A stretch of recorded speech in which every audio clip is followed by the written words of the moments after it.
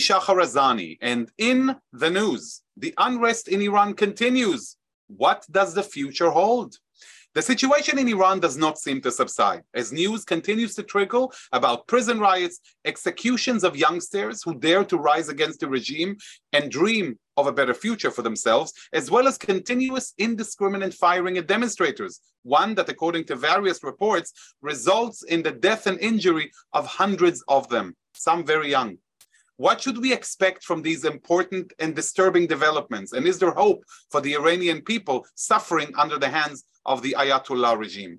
To learn more about what's happening on the ground in Iran and look into the implications for the present and for the future, I'm pleased to have with us on JBS someone with great sources, resources, and knowledge of it all. My good friend, journalist, and activist of many years, Carmel Melamed. Carmel Melamed is an award-winning journalist, activist, and attorney based in Los Angeles. He was born in Iran and fled Iran at a young age after the revolution with his family to escape persecution from Iran's newly then established Islamic regime. As a journalist since the year 2000, Carmel has given a new voice to the successful Iranian communities living in the United States, as well as having covered issues relating to Iran and the Middle East for many years. Over the years, he has received numerous journalism awards for his excellence in news reporting, and his articles have appeared in a host of prominent online publications. Carmel, welcome. Chag Sameach. Happy Hanukkah to you and your family, and thank you so much for taking the time to join us today on JBS. Thank you, Shahar. It's a pleasure to be with you. Happy Hanukkah to you and the viewers. So first of all, let's dive straight in. What can you tell us about the status of the protest at the moment in Iran, and how come, the truth is, we're not hearing enough about it? The protests are still going on in all the major cities in Iran. It's began 3 months ago, and it continues. They are typically younger students between the ages of 15 and 25. They've taken to the streets and they've said, we've had enough of this radical totalitarian Islamic regime. We want our freedoms. And they're literally fighting with no weapons against the regime's thugs and goons that are killing them, batoning them, and literally they're being slaughtered. You've had more than 500 people killed in the last 3 months. 500. You're saying more than 500 people. More than 500, yes. And 60 plus are young children. I'm talking about age 8, 9, 10, and teenagers. And then over 15,000 that have been arrested, protesters, just for going out in the streets and saying, we don't want this regime anymore. It's a horrific, horrific situation. Why the media isn't covering this in the US, I honestly, I don't know. I don't know if it's because the current administration doesn't want to focus on some of the regime's human rights abuses because they still have hopes of some kind of nuclear deal, or whether the media is just not interested. It's shameful. It's sad. These are human beings. They're demanding freedom. And we in the West and Americans of freedom should be shining a light on what's going on in Iran. Agreed. We are seeing, though, prominence of the Iranian protests on social media, aren't we? Absolutely. It's all over Twitter. There's a few social media outlets. Telegram is another one where Iranians are uploading their videos, photographs, showing what's happening to them. A lot of gruesome photos of them being shot with shotgun pellets, being beaten, just really, really brutal behavior from the regime.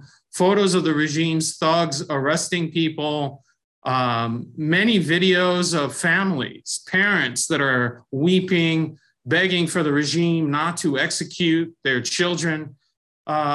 It's pouring out from Iran. They show it. It's one of those moments when you really ask yourself, what's the purpose of an international community? But I'm happy we're shining a light on this issue right here on JBS.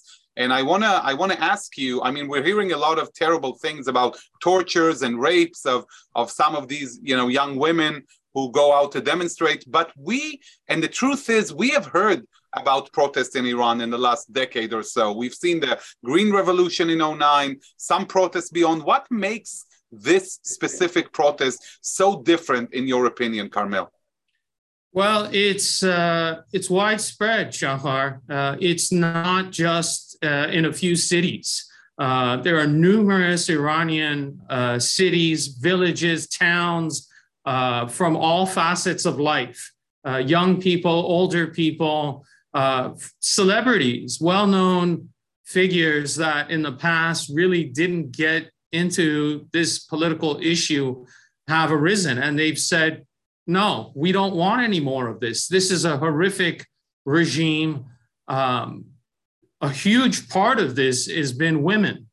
Women have been driving this revolution full blast because they've had enough of 43 years of being treated like second-class citizens, chattel, being forced to wear head coverings, not having freedoms to express themselves, having to have permission from their husbands or male figures in their family to travel. It's not what we've seen before. Nationwide strikes, countless cities where union workers are striking. Businesses are shutting down. They are so infuriated with the situation in Iran, the economic situation, that the country is really united in a very big way, and they're saying we've had enough. So this is a very widespread and large, full-blown revolution that we haven't seen before. Right. And that's also a message in and of itself. And at the same time, we were mentioning the mainstream media, we were mentioning the social media. Naturally, your important work, because I can see that you continuously report about what's happening on the ground. And we've also seen a lot of messages of support coming towards those Iranian youth from many capitals in Europe. And I'm talking about the masses. From the state of Israel itself, a lot of Israelis, and even in Los Angeles, we've seen pro-Iranian protesters demonstrations on the street. Tell us a little bit about those demonstrations of support and how are they received in Iran? It's really remarkable. We've had Iranian expatriates in Europe, Australia, obviously the United States, that have really taken to the streets here in Los Angeles for the past 3 months. Even sometimes during the week, we've had thousands of Iranian expatriates taken to the streets supporting the people of Iran, saying, we're behind you. We're raising our voices so the current administration, local, state government will hear what's going on. Even though the media is not covering it, we're out there raising our voices in support of you in Iran. Those folks in Iran are loving it. They are getting tremendous amounts of encouragement when they see that fellow Iranians outside of Iranians, Europeans and Americans, are standing up and saying, we're supporting your fight for what you're going through. Encouraged by it, and it continues. But is this enough, Carmel? I mean, all of these messages of support without concrete assistance, the regime is a very strong and resistant to these attempts for revolution, and without any kind of significant assistance in the form of either sanctions or any kind of support, is this enough to propel a change in Iran, in your opinion? In a way, it is not enough. We need diplomatic pressure. We need economic pressure from the U.S., from the Europeans, from many of the Asian countries that are buying oil and gas from the Iranian regime. There needs to be a concerted world effort to help the people of Iran, not just rhetoric, but real diplomatic, economic pressure that will embolden the people and allow many of the forces in the country, not necessarily the Revolutionary Guard but the army. It'll perhaps encourage them to side with the people and rise up and say, we've had enough, we're taking the country back. But there needs to be some kind of significant economic coming from the rest of the world. Right. I want to ask you a specific question about the Jewish community. Have they been especially impacted by the recent riots? What's their situation at the moment? You're in touch with those people on the inside. What are you hearing? What's their situation now? Well, there's roughly 5,000 to 8,000 Jews still living in Iran. And the leadership right now is supporting the regime. And it's not because they necessarily support the regime. It's for their own survival. They know that if they don't publicly voice support for the regime, their lives and the lives of the rest of the Jews in Iran will be in serious problems will arise for them. Dire consequences will befall them if they don't. So they're publicly voicing support for the regime, the leadership of the Jewish community, and they're trying to keep a low profile. They're encouraging young people, older people, not to get involved with the protests. They're telling them, this is something that we don't want to get mixed up with. We're already under a tremendous amount of pressure from the regime that's looking for an excuse to arrest Jews. So let's not say anything. Let's kind of keep a low profile. And they've released many statements since the protests began, condemning the protests and saying we support the regime. They are rioters, they are criminals, and we don't back them. Amidst all this activity, Jews have been arrested. There were some reports of 5 Jews being arrested, and then they came back and said, no, there are 3 arrested. Recently, my most recent information that I've received is 2 of them have been released, and there's still 1 in jail. They're young people. They're a part of the rest of the Iranian young people's population. They've gone out, they were frustrated with the situation, and they protested along with the other Iranians. And they were unfortunately arrested. Thankfully, they've been released. But the situation for the Jews in Iran is the same as it has been for the past 43 years. They are literally hostages of the regime, and they are basically playing Russian roulette with their lives. Well, in many ways, so many of the Iranian population is a hostage of this really horrible regime that's been that has taken over Iran in the past few decades. You're mentioning the prisons, and we're also hearing about all sorts of prison riots and uprisings within the prison. What's the situation there? What brings about those riots? And do they really have a chance of really shaking up the regime from within? I don't have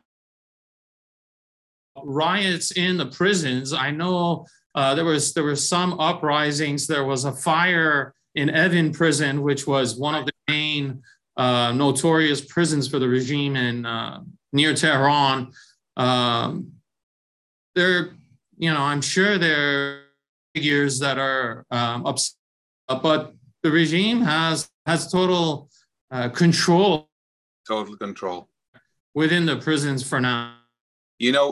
Carmel, you mentioned a few words about what's happening in the international community, and we have seen a little bit of tiny encouragement by Iran being thrown out of ECOSOC's UN Commission on the status of women. Membership, quite honestly, that's been dubious from the get-go. What do you think that means? And for me personally, it's always been an issue that Iran, as a member state of the United Nations, would continuously declare its desire to annihilate another member state of the UN, the state of Israel. But it seems that the international community can tolerate this. But finally, we're seeing the international community doing something about Iran. How encouraged are you about this? And what more do you expect to see from the international community in this regard and beyond? Would love your take on this. I think it's very promising. Finally, we're having many countries in the world and at the UN hearing the Iranian people's voices and saying, this is horrific. What's the purpose of the UN if not to support human rights? And bravely and rightly so, they are chastising the Iranian regime, the Ayatollah regime, and saying, this is unacceptable. I think it's the beginning of great things that are happening at the UN. And it partly comes from a lot of Iranians that are living outside of Iran that are pressuring many of these diplomats in the European countries and elsewhere and saying, hey, you can't stay silent to the brutality of the regime. So it's people waking up around the world, but it's to stand up and speak for the people of Iran at the UN. So there's encouragement coming from outside forces on UN diplomats and some of the European countries to support Iranians. You know, it's actually a great lead to my next point, because we have seen footage, a video that's been released of President Biden on a campaign trail, approached by an anti-regime, as what seemed to be an anti-regime protester, who came up to the president and mentioned that how much they're against the Mullah regime and how important it is not to sign the nuclear agreement with the Iranian regime.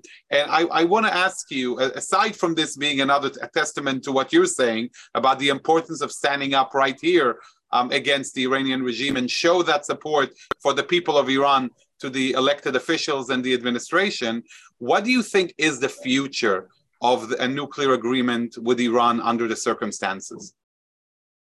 I think it's dead.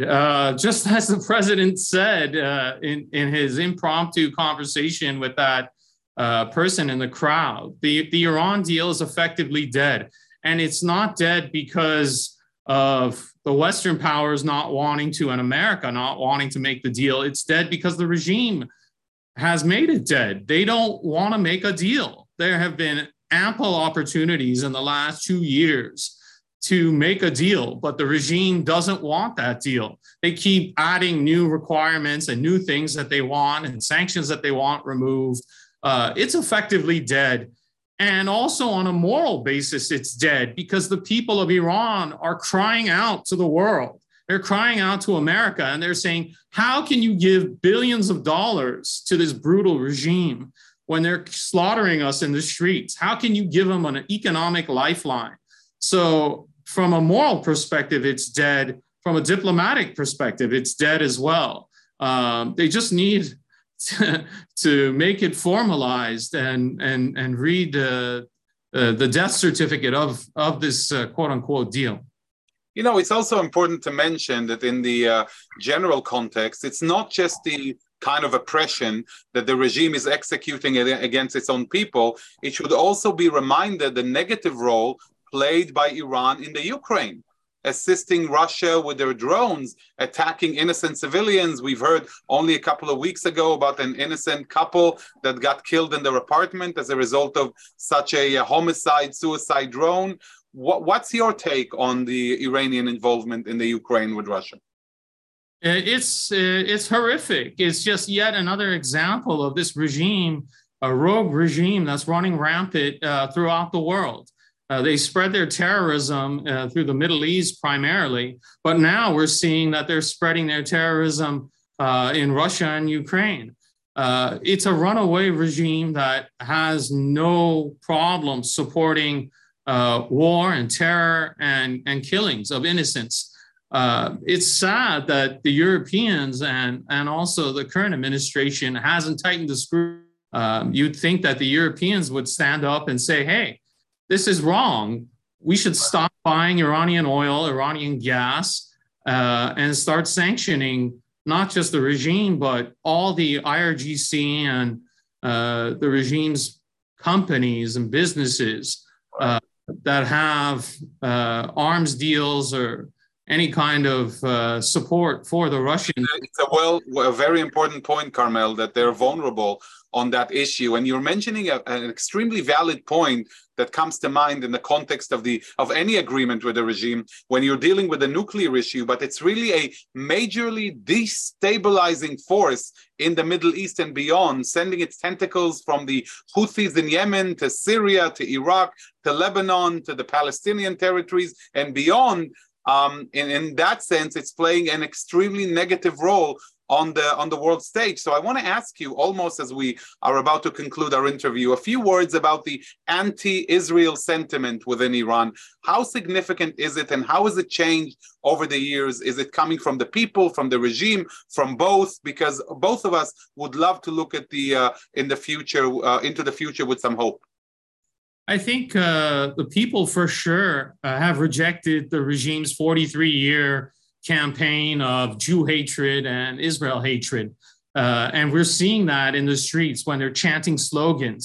They're saying, Na Gaza, na Lebanon, junem fadaye Iran, which means not Gaza, not Lebanon, which is Hezbollah, and my life is sacrificed for Iran. This is what they're chanting, which is a blatant rejection of the regime's indoctrination for the past 43 years to hate Israel and to hate Israelis. They're also tearing down street signs during their protests of Palestine Street and all of the regime's anti-Israel signage. They're saying, we don't have any problems with Israel. If anything, we have friendships with them. We have ancient friendships. We have modern friendships with them before the revolution. So the people, the majority of the people, especially the younger people, have no anti-Israel sentiment. The regime, obviously, and the regime's loyalists, obviously, are still vehemently anti-Semitic, vehemently anti-Israel. So there's no change in that. But the people, for the most part, are very supportive of Israel. And I'm telling you, Shahar, you'll be very, very surprised. When this regime collapses, you may see a peace deal, a Cyrus Accord between Israel and Iran, the likes of which the world hasn't seen. And it will shock people. If the Abraham Accords shocked people, the Cyrus Accords, I think, will really surprise people, because the Iranians have always had a strong bond with the times of Cyrus all the way to the modern age during the reign of the Shah. There were great relations between Israel and Iran. It doesn't... Carmel, from your mouth to God's ear, I think all of our viewers and everybody around the world is united in the hope of seeing the peace cycle expand, especially when it comes to Iran. And most of all, freedom to the people of Iran, freedom to the younger generation in Iran, freedom to the women in Iran. And I would love to, maybe since we are really reaching the conclusion of our very short talk, I'd encourage all of our viewers to follow your reporting closely on your various outlets just to see what's happening and keep track and give voice to the people of Iran. But before you go, and knowing that you're fluent in Farsi, I would like to ask you to use this platform to send a short message in Farsi to the brave people in Iran who are fighting for their lives as we speak, if you will, Carmel. Absolutely. Thank you, Shahar, for that opportunity. درود بر شما هم‌نیهانان من در ایران. من یک ایرانی یهودی که در ایران به دنیا اومدم و در سن 2 سالگی اومدم بیرون. حمایت میکنم از جنبش آزادی شما. تمام پیام‌های شما رو در سوشال میدیا دیدم، ویدیوهاتون رو دیدم و قلبم شکسته واسه سختی‌هایی که کشیدین از سرکوب این رژیم. هدف من از یه خبرنگار ایرانی امریکایی این هستش که پیام شما رو برسونم به تمام شبکه‌های اخباری امریکا و سر تا سر جهان. این جنبش آزادی مثل یه پرنده هستش که 2 تا بال داره. یه بالش شماها هستین در داخل ایران، یه بالش ماها هستیم، ایرانیانی که خارج از ایران هستیم. با همدیگه میتونیم پرواز کنیم به طرف آزادی. امیدوارم روز پیروزیتون رو ببینم. پاینده ایران. So my message, Shahar, to my compatriots in Iran was offering them my support as an Iranian Jewish reporter, as someone who was born in Iran and left at the age of 2. I offered them my support as a journalist to spread their message of freedom. And this freedom movement that they have is like a bird that has 2 wings. One wing is those that are in Iran, and the other wing are those that are outside of Iran. The way that this bird will fly to freedom is if both wings work and fly to freedom together. That was my message. Well, that's an incredible message, Carmel. I want to thank you. I want to thank you for your brave words and for your continuous work in journalism, activism, and beyond to make this world a better place and to reach out to the people of Iran and to seek justice, especially, I have to say, through such a moving message of friendship and hope coming from a Jew, from an Iranian American Jew in their own language. Really much appreciated. Thank you, Carmel, for your time and for making us all wiser on such an important topic on the global stage. Thank you, Shahar, for having me, and thank you for JBS for talking about this issue and raising awareness about the situation in Iran. We will continue to do so. And to all of our viewers, I'd like to say thank you for watching. Keep up with what's happening in Iran. Follow Carmel's reports. Stay safe, stay happy and healthy, and happy Hanukkah to all of you watching. I'd like to thank our director, Sloan Copeland, JBS's managing director, Dara Golob, our technical manager, Michael Paley, transmission manager, John McDevitt, and to our wonderful producer of In the News, Carol Lilienthal. For JBS, I'm Shahar Azani. Until next time, see you soon. Shalom and Leitraot.